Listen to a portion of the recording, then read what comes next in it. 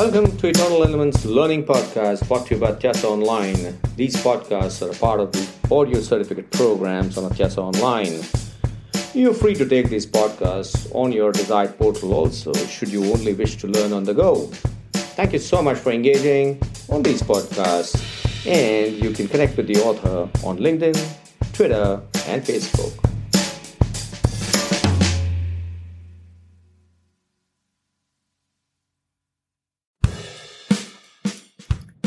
Hi, welcome back. This is Niket Karasgi from Eternal Elements, brought to you by Atyasa Online. We're talking about grand strategies.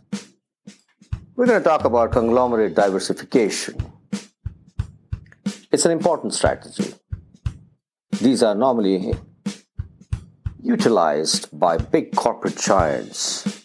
Now, what is conglomerate diversification? It's also a kind of acquisition. Here, in this grand strategy, it acquires a business, that means a conglomerate, a big-time corporate house, acquires a particular business because it presents a very, very promising investment opportunity, and it is acquired because in that particular area, that company may be doing well, or the market may be expanding, and therefore it makes sense to acquire that particular organization. The Tata Group in India is a classic example of conglomerate diversification. It has not only acquired a lot of companies, but it also has diversified on its own by creating firms which operate in different markets, in different industries, both at the domestic and the international level. They are in hotels, they are in airlines, they are in automotive, they are in salt, they are in food chains. They're all over the place. Why do I talk about them? Because that's a brand which is a really, really cherished and reputed brand. A lot of companies internationally want to work into joint venture programs with the Tata Group. Why do companies like Tata's move into conglomerate diversification? What motivates them to move into conglomerate diversification? These large conglomerates normally tend to be listed on very critical stock markets, and therefore when you acquire firms which are operating in diversified industries, obviously the stock value of this company goes up, and therefore becomes an attractive proposition for investors to invest in these kind of companies. It's also an automatic way of increasing the growth rate of the firm. It expands into different markets, and therefore at the corporate level, it ensures a lot of growth. It also ensures a lot of profitability as a goal that can be achieved very easily, provided the synergy within the firms is created. It could also ensure tax savings when you acquire a firm, which can offset for current and future earnings. You can acquire core competencies and resources very quickly. You can also balance out your product lines.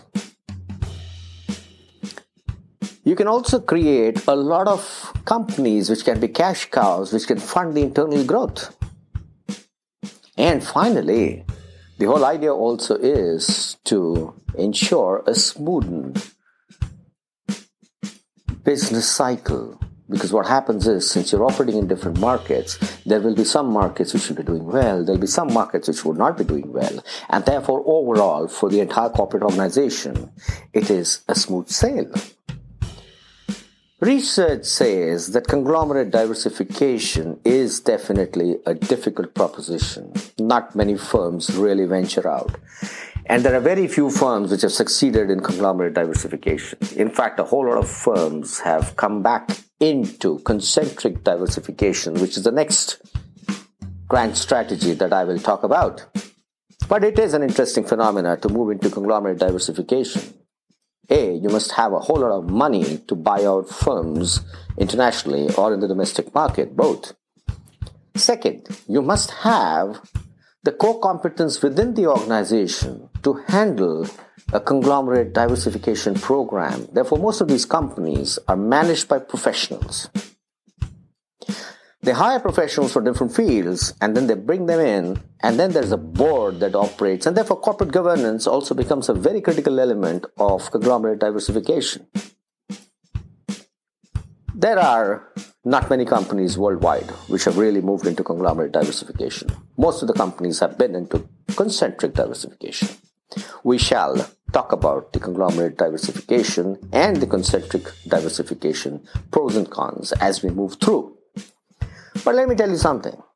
Both diversifications are all right. It all depends on your risk appetite. It all depends on the core competencies that you have built within the organization. It's a mindset.